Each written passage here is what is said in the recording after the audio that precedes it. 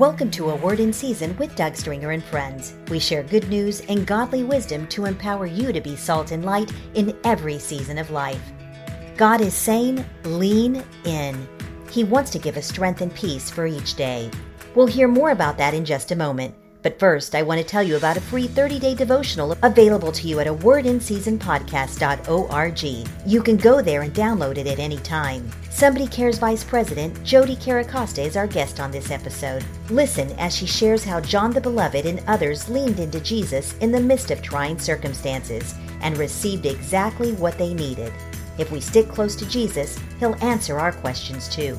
If we can pray for you as you seek God's will, just email your request to prayer@somebodycares.org. We would be honored to lift you up in prayer. Now let's join our guest host, Dr. Jody Caracosta. There is a lot going on in the world. And one morning, as I was curled up in my favorite spot on the couch, pouring out my frustrations to the Lord about all the confusing days we live in, I heard these words, lean in. As I pondered that phrase, a picture formed in my mind. Can you see a child leaning into her father? Instead of fretting or striving, God wants us to lean into Him. From that position, we can hear His heart about all that's going on in the world, in our lives, in our communities. We can feel His strength and find peace knowing we are His. We can trust Him with it all. We need to lean in for answers. John the Beloved knew this truth. As the disciples gathered around the Passover meal with Jesus, little did they know it would be their last. The conversation took a strange turn when Jesus said, "One of you is going to betray me," in John 13:21. That statement caused the disciples confusion and distress, much like the events in our day make us feel. As the other disciples stared at one another at a loss, John leaned in and he asked, "Lord, who is it?" As John leaned into the Lord, he heard the answer. When we are dumbfounded or worried by what's going on around us, we can go to the King of Kings for answers. David sought answers from the Lord on many occasions. Before he became king, he spent years on the run from Saul. He heard the Philistines were attacking the Israelite town of Keilah and robbing them of food. It was a confusing time for David. He was anointed and felt the responsibility of protecting Israel, but he was not yet their king. He inquired of the Lord, asking God what to do. In 1 Samuel 23:2, it says, "The Lord said to David, 'Go and attack the Philistines and save Keilah.' David's men were afraid, though, so David asked the Lord again. And in 1 Samuel 23:4, the Lord answered him and said, 'Arise, go down to Keilah, for I will deliver the Philistines into your hands.' So they went, and God gave them a great victory. Rebekah, Isaac's wife, had concerns too. When she was pregnant, she felt a lot of activity in her womb. This was long before sonograms or even maternity checkups. She was totally on her own. So in Genesis 15:22, she went to God and asked, "Why is this happening to me?" God did not dismiss her query as trivial. He answered her question with some detail. Genesis 25:23 says, "The Lord said to her, 2 nations are in your womb, and 2 peoples from within you will be separated. One people will be stronger than the other, and the older will serve the younger." Sure enough, Rebekah had twins. God welcomes our questions. He created us to have relationship with Him, so when we lean in with our concerns and inquiries, He answers. We can also lean in for perspective. During Jesus' Last Supper with His disciples, He shared many things besides His betrayal. Reading through the book of John, we sense that John continued to lean in to hear all Jesus had to say. As Jesus comforted His friends, promising to send the Holy Spirit, John took note of all of it. John also heard Jesus communicate the depth of His love, which we, His disciples, must also have.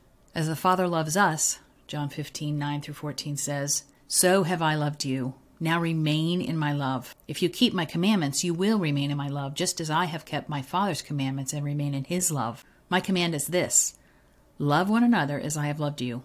Greater love has no one than this, to lay down one's life for one's friends. You are my friends, if you do what I command." John must have held on to those words as the evening wore on. When Jesus and the disciples went to the garden to pray, John continued to lean in, to be near his Lord. While the others fell asleep, John heard the prayer of Jesus that night and wrote it down for future generations. You can read it in John 17. And when the guards arrested Jesus and events spun out of control, John stayed close. He followed Jesus to the high priest's house, into Pilate's court, and even the cross. Just read John 18 and 19. Imagine being John, following Jesus through all that he went through. In the midst of the treachery, violence, false witnesses, and seeming collapse of everything they'd come to believe, John leaned into Jesus, saw him suffer, and willingly laid down his life out of love for us all.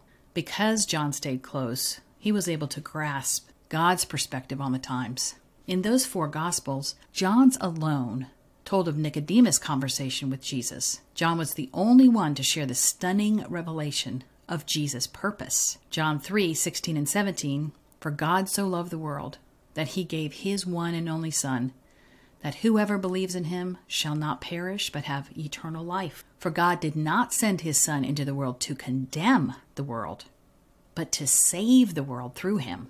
All the disciples walked with Jesus, talked with Jesus, and listened to Jesus. Still, they ran when guards arrested Jesus and their world fell apart. But John then followed, leaning in to see what was happening.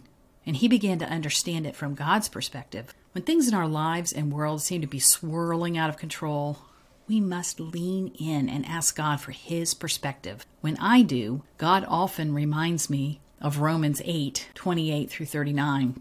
"In all things, God works for the good of those who love him, who have been called according to his purpose. For those God foreknew, he also predestined to be conformed to the image of his Son. In all things, we are more than conquerors through him who loved us. I am convinced that neither death, nor life, nor angels, nor demons, nor height, nor depth, nor anything else in all creation will be able to separate us from the love of God that is in Christ Jesus our Lord." That includes COVID. That includes violence in our cities. Nothing can separate us from the love of God that is in Christ Jesus our Lord. When we see things from God's perspective, we can have peace in the midst of chaos, trusting him to bring his work to completion for our good. We also can lean in for direction. At the foot of the cross, we again find John. From an earthly perspective, all looked lost. Everyone was grieving the loss of their teacher and friend. Maybe they were holding out hope that Jesus would come down from the cross and smite his enemies. But instead, he called to John and gave him specific direction for the days ahead. The care of Mary, his mother. Look it up in John 19, verses 25 through 27. I seriously doubt John was looking for an assignment at that point. He was grieving. He was probably thinking, what am I supposed to do now? As he leaned into Jesus, even in his grief, God gave him direction. It wasn't the complete strategy for the rest of John's life, but it was a step towards the future. As John obeyed in this small but significant way, more direction came. In fact, years later, God had John write 5 books of the Bible. If you're wondering what to do now, lean into the Lord. He will tell you. King Jehoshaphat found this to be true when a vast army came against Judah.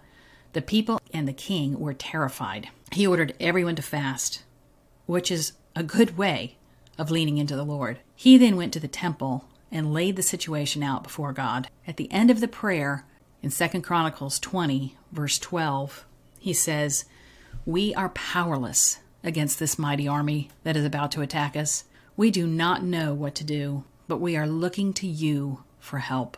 God answered immediately. In 2 Chronicles 20, verses 15 through 17, he says, "Listen, all you people of Judah and Jerusalem. Listen, King Jehoshaphat. This is what the Lord says. Do not be afraid. Don't be discouraged about this mighty army, for the battle is not yours, but God's. Tomorrow, march out against them. You will find them coming up from the ascent of Ziz, at the end of the valley that opens into the wilderness of Jeruel. But you will not even need to fight. Take your positions, then stand still and watch the Lord's victory. He is with you, O people of Judah and Jerusalem. Do not be afraid or discouraged. Go out against them tomorrow, for the Lord is with you." The next day, Joshua and the whole army of Judah went out with singing and praise. They took the position the Lord had directed and watched their enemies destroy one another. God not only wants to give you direction for the big things, He takes interest in every aspect of your life. Growing up, I recall many times when my father would be fixing one of our cars and not be able to figure out what's wrong. He would ask the Lord what to do, and invariably, God would give him a solution, sometimes even in his dreams at night. As you lean into the Lord, whether through fasting, prayer, worship, reading his word, expect to hear his voice. It may be a still small voice in your spirit, or he may speak through someone else. He may speak to you through a dream or a vision, but he will speak. We can lean into God for peace. The Song of Songs describes the intimacy and peace that we can achieve by leaning into the Lord. This love story portrays the progression of intimacy as the betrothed moves ever closer to her beloved. In the early chapters of the book, we see a budding love full of longing and excitement, but along the way, the bride is distracted and consumed with her own wants. When her betrothed calls to her, she does not respond readily in chapters 2 and in chapter 5, but when she finally goes out searching for him, she cannot find him. She's frantic and even harmed without his protection. Through this, she realizes how much she loves and longs for him. We must learn this lesson also. Focusing too much on all that's going on in the world can overwhelm us. Thinking only about our desires will distract us. If we fail to hear him calling, we too can become frantic and find ourselves in harm's way. When I pay too much attention to the news or social media, or even what other Christians are positing about the current events, I become agitated and even a bit anxious.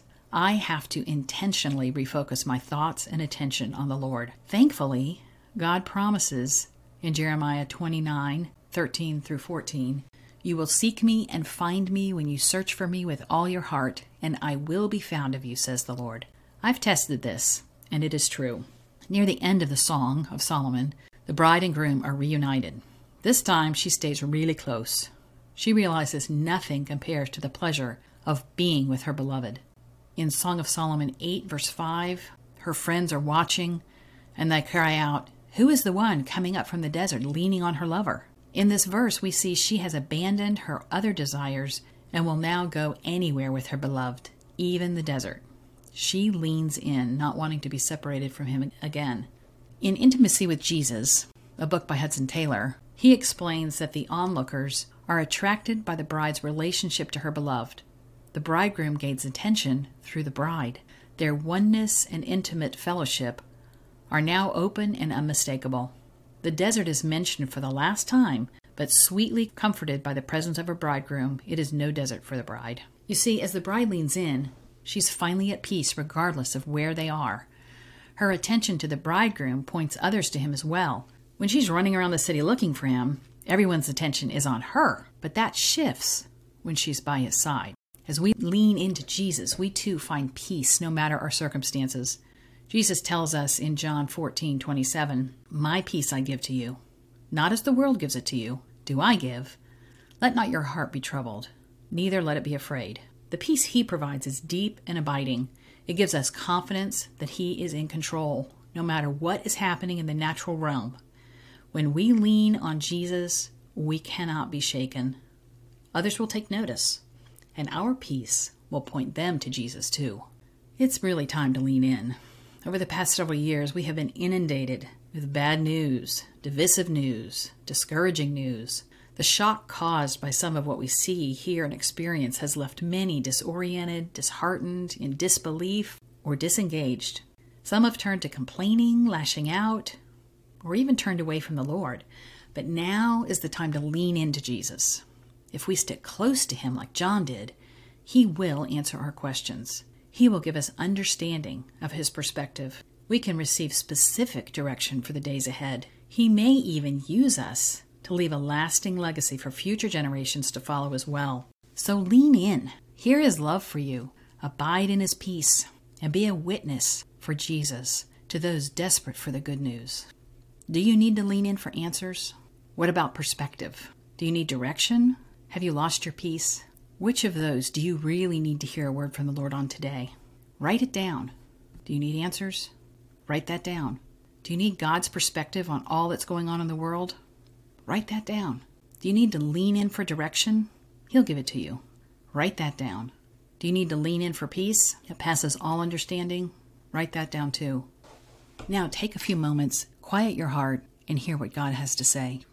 Father, we thank you that you are a very present help in time of trouble, that you invite us to lean into you, that you give us peace and direction, that you lift our perspective off of worldly things so that we can see from your eyes. We thank you that you give us answers. Father, I ask now that you would bless all of those who are listening to this podcast with hearing your voice. Draw them close, Lord. Let them feel your presence and give them exactly what you need according to your riches and glory. We ask these things in Jesus' mighty name. Amen. We hope you enjoyed this episode of A Word in Season with Doug Stringer and Friends, and ask you to prayerfully consider supporting the ministry at somebodycares.org or by texting your donation amount to 805-422-7348. Please join us again for A Word in Season with Doug Stringer and Friends.